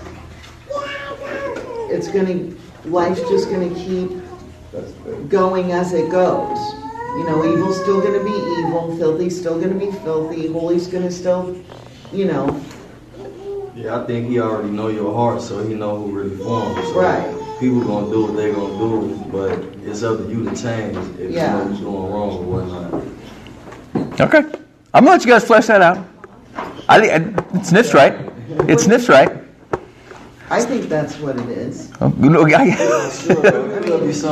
really not keep the law in the Old Testament? Didn't they really keep the law through the sacrifice of Jesus Christ all along? I mean, we always assume that they couldn't make it. They couldn't perform the law. Mm-hmm. But all along they were performing the law with Christ, with God, with the Spirit. All along they were doing the law that was given to them through the grace of Jesus Christ, even in the Old Testament. So we have Revelations, which is like, it just kind of ramps it up. It's like the end of a long symphony, and then they do redo all the songs again, little bits of it, and they go, here's our life. It's not going to change. It's not going to be much different. The law's the law. I'm here to supply for you. You may not be able to keep the law, but I'll keep the law. You know what's interesting about that connection, and I'm still not there with you completely. But if you notice his list of who's not in there points much to the Ten Commandments, right? You're liars, you're idolaters, sexually immoral. Like your list very much is still contained in that concept. I'm interested in more in what you're talking about. I think this is more of kind of like the Jesus in your face. Keep going like you're going. I'm going to come. I laid it out for you, but you know, do what you're going to do. Pick your side. But I'm coming. Behold, I'm coming soon. And I'm going to judge everybody. So I'm not disagreeing with you. I think it's still the free will of it. Well, he doesn't have to judge anyone because we make the choice. We want to be with Jesus or we want to reject him. Right. He set the terms. Everybody's going to make it. Yeah. Did you have something, Jeremy? Well, I'm only half putting this up because I can't formulate a clear thought. But the image that keeps coming into my mind, and I'm not even sure how this relates, but you know when was it Absalom or whatever? It was going after David, and David's going out of the city, and there's this dude that curses him. Mm-hmm. he's like, I'll let him curse. Either I deserve it, or maybe the Lord will have pity on me. I think maybe there's still grace in heaven, free will and grace in heaven, and that we'll still continue to be refined, because we'll never. I don't know. Jesus is the atonement. He's the one that makes us act one. So I don't. I can't flesh that out anymore. Yeah. No, I hear you. I feel like put you two guys in a room and we can talk this stuff out. Hey, if we only need grace because the law is still there. Yeah, you guys are. Yeah, we're going to do this. So let me wrap Revelation up. First of all, this. I think if we can recognize as we've gone through it, there's a lot here. Okay, you're going to get 6 months from now. You're going to reread Revelation and you're going to be lost again. It happens. Okay. I've taught this before. Now, I did it to the youth, so I gave them the very things that they would argue with me about. And then I reread it for studying for this, and I thought, crap, I've lost all this completely. I have to start over. So just know that will likely happen to you. That's okay. Secondly, this isn't something for us to be afraid of. This was meant as hope. Okay, it was meant as hope for those churches in Revelation. It's meant as hope for us. All the times where we're sitting and saying, when will you avenge? How can there still be evil here? How can these things continue to be? How can I see all these people who love and follow you and their physical lives are threatened? And God says, I have a broader perspective. He didn't have to share it with us. He could have just said, I'm God, shut up. Okay? That was a perspective that he's intentionally shared with us to understand a little bit of what's going on behind the scenes, what's causing it, where it's going, how it will be dealt with. Okay? Okay, it will very much calls into question my comfort in God's sovereignty in the world, and says, can I still look at that and say He is good? Can I still look at the things that go wrong and say He is just? The angels in heaven do. The people of God here do. Okay, I can at least know what I'm being called to. I have some of my theology in Revelation incorrect. I just don't know what it is. That's the truth. Okay, as you keep studying the stuff in Revelation. Where you find I'm wrong, the Bible is better right than me being right. Okay? Throw it out. All right? My guess is I'll come back here 6 months from now, a year from now, 2 years from now, and things that I believe about this book should change. Okay? Because I'm working to the best I got, but I'm a fallible human. All right? So don't feel like you can't discard something. Where the Bible is right, I would rather acquiesce to that. All right? If one thing in here blows up something, I think, then we'll relook at the whole thing. Because the Bible's good. And the Bible tells the truth in that, right? So I gave you the best I got. But I'm still pursuing this, and I would encourage you guys to do the same thing. And let this do, if it doesn't do anything else, let this do this. Open up the rest of the Bible with this. There's a lot to Revelation, I get that, okay? But we went pretty deep with it, but we basically went through all of Scripture in the book of Revelation, did we not? We were everywhere. All right? The Bible is that deep everywhere. It just is. Let the story of God play out full timeline. All right? Let's spend a long time in something. That's all right. Dig it up. Check verses, not because you want to be like a studious guy with his glasses on. It's because we love Jesus and we're going to look for Him everywhere. All right? So let this open up every book that you touch. You don't have to do it like I do it. I get a little blowhard and drag on. I'm with you. 2 weeks later. All right? But let it do that. Let it open up how you study, how you read. Do it with the partner, though. Trying to do that stuff on your own is hard because you don't have a thing to bounce off stuff. Okay? You go off on a wild goose chase and you don't have any idea. I'll leave the Facebook group open. Okay, if you got questions, let's talk about them. I'm willing, like I said, I'm willing for what I think to be refined by my community that surrounds me. I'm encouraged by that. So, I will leave you to Revelation. Go stare your friends. Check the Heretic Notebook for things that I said that's not right. And you guys are free to go. Thanks for hanging out with me. Thanks, Ben. That's awesome. Thank you.